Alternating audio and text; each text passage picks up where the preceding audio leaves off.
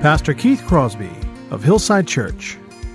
Do not be anxious about anything, but instead, on the contrary, in everything by prayer and supplication, that's petition, with thanksgiving, let your requests be made known to God, and the peace of God, which surpasses all understanding, will guard or garrison your hearts and minds in Christ Jesus. As the Holy Spirit said through the pen of the Apostle Paul, don't worry, pray. I can see the promised land, though there's pain within the plan. There is victory in the end. Your love is my battle cry, the anthem for all my life. Every giant will fall, the mountains will move, every chain of the past you've broken into. All the fear of the lies, we're singing the truth, that nothing is impossible with you. Oh, nothing is impossible. Hello and welcome to today's edition of the Grace to Live radio broadcast with Keith Crosby, Senior Pastor of Hillside Church in San Jose, California. We are so delighted that you've chosen to spend time with us today on the broadcast. And as always, we would encourage you to follow along with us in your Bibles if you can. On today's program, we'll be hearing a message from the sermon series that Pastor Keith has entitled Cultivating Joy from the Ruins. So if you have your Bibles, please turn with us today to the book of Philippians, chapter 4. Now here's Pastor Keith with today's study. Today we have a message entitled Cultivating Joy Among the Ruins. It's about constructive versus destructive thinking in this virus outbreak. Our passage is Philippians 4 through 9.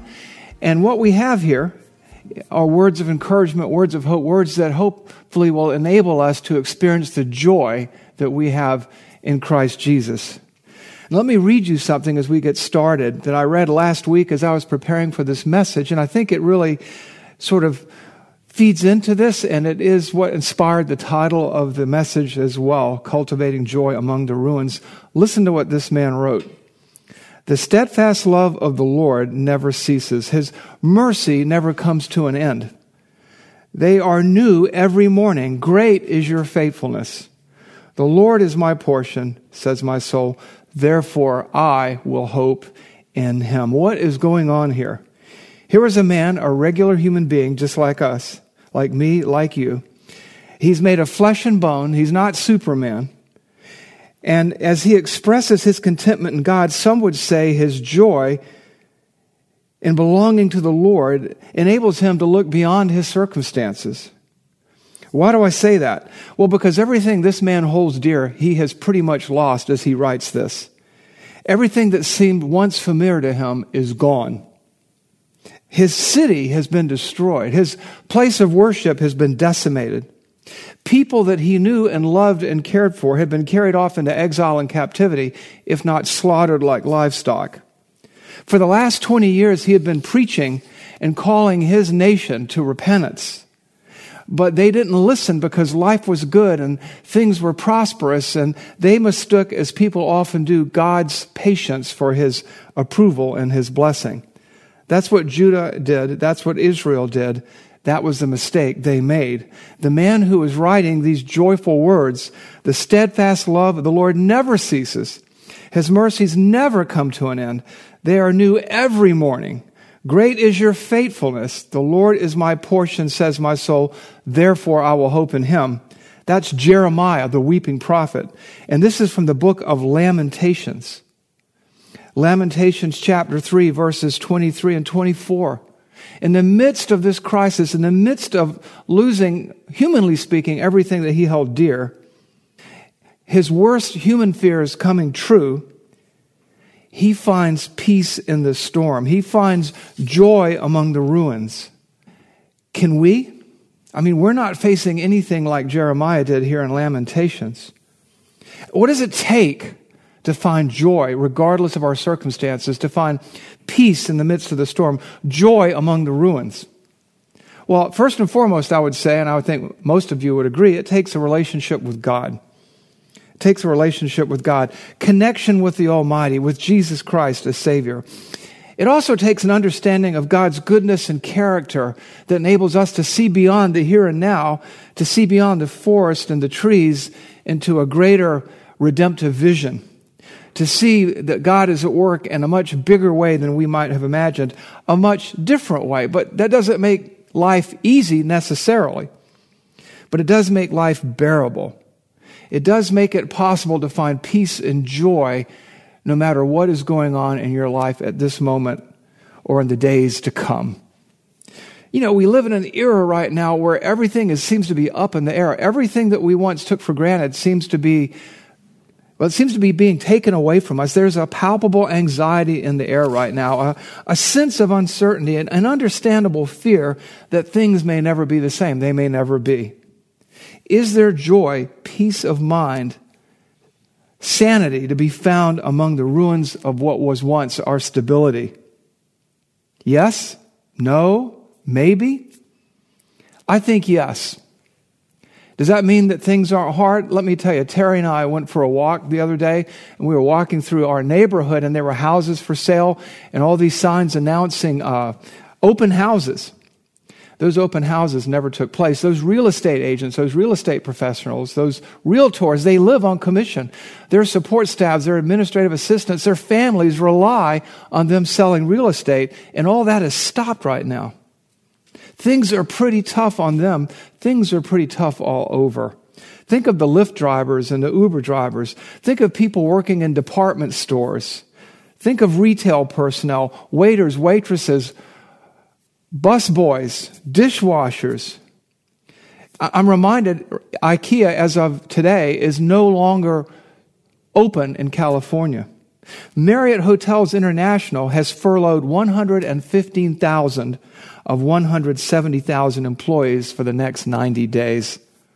In their corporate staff, which is 4,000 people, they've laid off just a little bit short. They've furloughed, 2,300 or so employees. Is there joy to be found among these ruins? I have to tell you, as a person who derives his income from charitable giving, these are tough times. These are uncertain times, humanly speaking. But you know what? God is in charge, and God causes all things to work together for good. And we can, as Jeremiah did, find joy among the ruins. This is an unprecedented time to share the gospel, to live out your faith in a compelling way. And we can find joy in our nearness to God through these difficult times. But how does one find hope? What steps can you take to find hope, joy, peace of mind, even in times like these? Because these are tough times. The most concise statement, the most concise instruction that I can find in the entire Bible is found in the book of Philippians, which is called the most joyful book in the New Testament. This is Paul's most joyful letter, written to a people he loved and adored. Ironically, though, Paul is in Roman custody, chained to a Roman soldier. He's under arrest. And he's writing from his imprisonment to the church at Philippi. He's encouraging them. You see, he's learned the secret, as he writes, of contentment no matter what his circumstances. And that's what joy is. Paul found peace, joy, and contentment among his own ruins. And so can we. Philippians 4:4-9 provides us with a very simple and concise roadmap to joy. It provides us a blueprint for finding joy and peace and hope in this present difficult time. So let's look into the Bible together. Let's look at Philippians 4:4-9 and see what God has to say about finding joy in the midst of the storm. Philippians 4:4-9. Rejoice in the Lord always. Again, I say rejoice. Let your reasonableness be known and shown to everyone. The Lord is at hand. Do not be anxious about anything, but in everything, by prayer and supplication, with thanksgiving, there's an element of joy there, Let your request be made known to God, and the peace of God, which surpasses all understanding, some translations read all human understanding, will guard your hearts and your minds in Christ Jesus. Finally, brothers, whatever is true, whatever is honorable, whatever is just, whatever is pure, whatever is lovely, whatever is commendable, if there is any excellence, if there is anything worthy of praise, dwell about these things. Verse 9, what you have learned and received and heard and seen in me, practice these things, and the God of peace will be with you. What we have here are 3 steps that we can take to finding joy among the ruins in which we live, seemingly right now. 3 steps to finding peace and hope and joy among all the uncertainty that seems to be swelling around us in the midst of this crisis. And so let's take that first step together, shall we? Step 1, pray rather than worry. Pray rather than worry. You could say worship, not worry. Where do we see this? We see this in verses 6 and 7. Here's a command. Do not be anxious about anything, but instead, on the contrary, in everything by prayer and supplication, that's petition, with thanksgiving, let your requests be made known to God, and the peace of God, which surpasses all understanding, will guard or garrison your hearts and minds in Christ Jesus. As the Holy Spirit said through the pen of the Apostle Paul, don't worry, pray. You know, what he gives us here is an alternative to destructive thought processes, to destructive thinking, to harmful practices. He gives us a constructive, a beneficial, a useful replacement. When perplexed, we can do one of 2 things. We can worry or we can worship. We can worry and fret or we can pray. And he calls us to pray because worry is destructive. We get mired down, paralyzed in analysis paralysis. What if? We start worrying about things that haven't even happened yet. But what he tells us to do is to pray, is to worship, is to seek God through prayer, is to express your dependence upon God and His character and His goodness and His ability and His plans and His awareness of your needs, of your circumstances. That's why Jesus said pretty much the same thing in the Sermon on the Mount. As He went beyond the Lord's Prayer or the Apostles' Prayer or the Disciples' Prayer, in Matthew 6:25 through 27 and 33 through 34, Jesus gives us His own version of Philippians here. What does He say? Beginning in verse 25, therefore I tell you, do not be anxious about your life, what you will eat or what you will drink, nor about your body, what you will put on. Is not life more than food, and the body more than clothing? And then he says this, listen to this, look at the birds of the air. They neither sow nor reap nor gather into barns, and yet your heavenly Father feeds them. And then he asks this rhetorical question, are you not of more value than they? And which of you, by being anxious, can add a single hour to his span of life? But seek first the kingdom of God and His righteousness, and all these things will be added, will be supplied to you. Therefore, do not be anxious about tomorrow, for tomorrow will be anxious for itself. Sufficient for the day is its own trouble. What does he say? Don't worry, worship. Seek God. When you seek God, when you seek first God's kingdom, that includes prayer. He says, don't waste time, redeem it. We are not to be anxious about our lives. And Jesus gives us this beautiful picture of God's care for wildlife. Look at the birds of the air. They are neither sow nor reap nor gather into barns, and yet your heavenly Father feeds them. Are you not more valuable than they? Well, are you not? Jesus asked 2 questions. Are you not more valuable than birds? And does God take care of the birds? 2 straight up questions. And then there's an implicit third question, and it's this. Will He not take care of you? Does our Savior lack the will or desire to care for His people? Does He lack the ability or the love? I know it's easy to say, but what if this happens? Or what if the sheltering at home is extended for months and months and months? What if the economy tanks? Forget the what ifs. Those are roads to nowhere. Think with Jesus. What does worry accomplish? Does it bring you joy? No, it doesn't. It can lead to hysteria, depression, fretfulness, hopelessness. That's what worry does. Worship, prayer. Prayer leads you in the right direction. It leads to reasonable plans, reasonable thinking. That's the difference between worry and concern. I'm not saying don't be concerned, not to be mindful of the circumstances or the situation.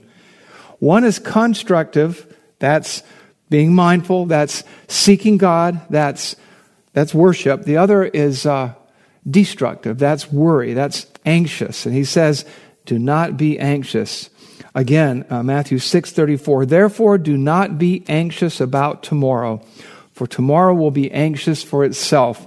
Sufficient for the day is its own trouble. Good advice from God in the flesh. So don't waste time worrying. Don't worry, pray. Seek God first and foremost. Seek God primarily. He shouldn't be your last resort. He should be your first resort. James, the half-brother of Jesus Christ, says pretty much the same thing in James chapter 1, verses 2 through 8. He says, count it all joy whenever you encounter various and sundry trials, knowing that the testing of your faith produces endurance, and let endurance have its perfecting, maturing, completing work, leaving you adequate and complete, lacking in nothing. But then he picks up on the prayer part, because sometimes we find ourselves seemingly beyond our depth. And James understands that. God understands that, and the Holy Spirit, through the pen of the Apostle James, says this to us in James 1:5-6. If any one of you lacks wisdom, here's a command, let him ask God. It's a command. Ask God, he says. If you lack wisdom, if you're in over your head, if you're beyond your depth, ask God for wisdom. And look how he describes God. Here's where you find joy among the ruins. Who gives generously to all without reproach. Ask and it will be given him. But, verse 6, let him ask in faith with no doubting, for the one who doubts is like a wave of the sea that is driven and tossed by the wind. When you worry, when you doubt, you're just all over the board. You're up and down. It's almost like you're bipolar. It's almost like you're manic depressive. You're just all over the place. One moment you're up, one moment you're down. One moment you're happy, one moment you're sad. One moment you're confident, one moment you're worried. But he says, look, just ask God for the wisdom and God will provide. Don't worry, pray. Don't worry, worship. Ask speaks to praying. Ask God. Pray to God for wisdom and he will supply what you need when you need it. It also says that he gives generously. There's cause for joy. Characteristically, our God is a graceful, grace-giving, supplying, enabling, empowering God. And not only that, who are you going to turn to for answers? Reddit? BuzzFeed? Quora? Your friends? Your colleagues? Or God?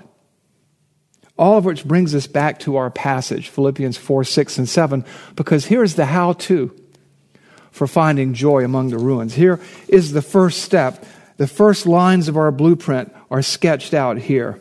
Philippians 4:6-7. Listen to this. Look at this. Think about this. Drink it in. Do not be anxious about anything. Don't worry about anything. But instead, on the contrary, in everything, in every situation and circumstances, characteristically, habitually, and practically, in everything, by prayer and supplication, with thanksgiving, let your request be made known to God. Don't worry, pray. And look at this promise. And the peace of God, which surpasses all human understanding, will guard your hearts and minds in Christ Jesus. I want you to think about that. There's joy right there. There's joy. Let your request be made known to God, and the peace of God, which surpasses all human understanding. Think of Jeremiah walking among the ruins. Think of Paul here writing in prison. It will guard your hearts. It will guard your emotions. It will guard your thinking in Christ. Hillside, peace in the storm enables us, facilitates us to have joy among the ruins. Prayer, remember, is an acknowledgement of dependence upon God. Who would you rather depend on? Who would you rather look to? Who knows everything, can do anything? Who do you turn to for wisdom? God. And at that point, you know what? You've done all that you can do. That's why the peace of God comes, because you've taken it to the foot of the cross. You've taken it to the highest authority in the universe.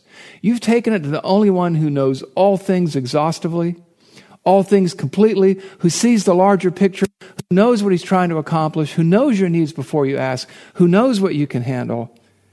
And having done that, you can lie down and rest and sleep peacefully and live joyfully, because you're depending on God, not your own wit and wisdom, and not the frail wisdom or the pooled ignorance of Reddit and BuzzFeed and Quora and all this sort of thing.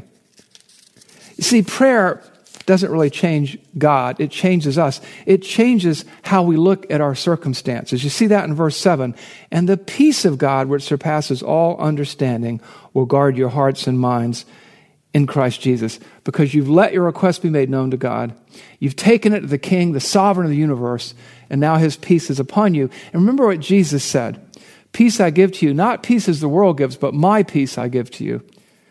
Peace that enables us to draw closer to God, deeper into his embrace, and to find solace and serenity and, yes, joy as we walk among the ruins. So don't worry, worship. Don't worry, pray. Don't engage in destructive thinking. Engage in constructive practices. Pray. Go to somebody who can do something about the situation. Go to somebody who can provide the wisdom you need, God in Christ. Then what? Well, that brings us to step 2. Step 2 is this: cling to what is true. Cling to what is true. Recall, rehearse, focus on what you know to be true and good, and for that matter, who you know to be true and good. Where do we see this? We see this in Philippians 4:8. So he's giving all these instructions. Rejoice in the Lord always. Again, I say rejoice. Let your reasonableness be seen by all people. Let it be known and shown. Be anxious for nothing. Pray. And then he says in verse 8, he begins to conclude all these thoughts together, this blueprint to serenity, this blueprint to joy as we walk among the ruins. He says this: finally, brothers, whatever is true, whatever is honorable, whatever is just, whatever is pure, whatever is lovely, whatever is commendable, if there is any excellence, if there is anything worthy of praise, focus on these things.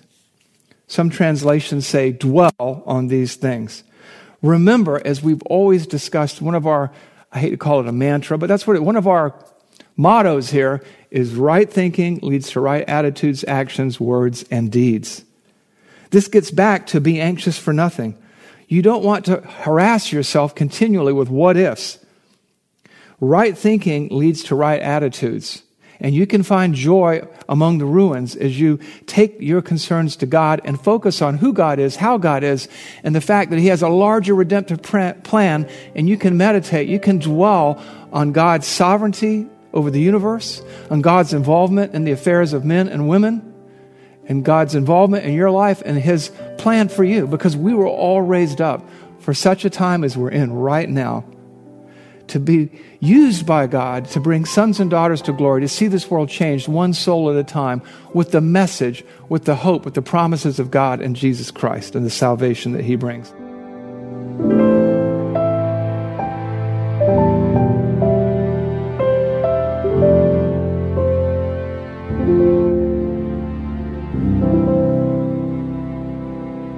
Pastor Keith Crosby with today's Grace to Live radio broadcast. We are so grateful that you've chosen to spend this time with us today here on the program. And if you have questions about today's show, or if you'd like to hear more messages from Pastor Keith, then I would encourage you to visit our website, hillsidechurch.org. There you can listen to past sermons and other content from Pastor Keith just by clicking the Sermon Archive tab. And you can also find links to Pastor Keith's blog, as well as the Out of My Mind podcast. The website is also a great place to connect with us here at Hillside. You can find information on our service times, ministry opportunities, and of course you can browse our calendar of upcoming events. Again, all this and much, much more can be found by visiting our website, hillsidechurch.org. Well, we hope that you'll join us again next time on Grace to Live.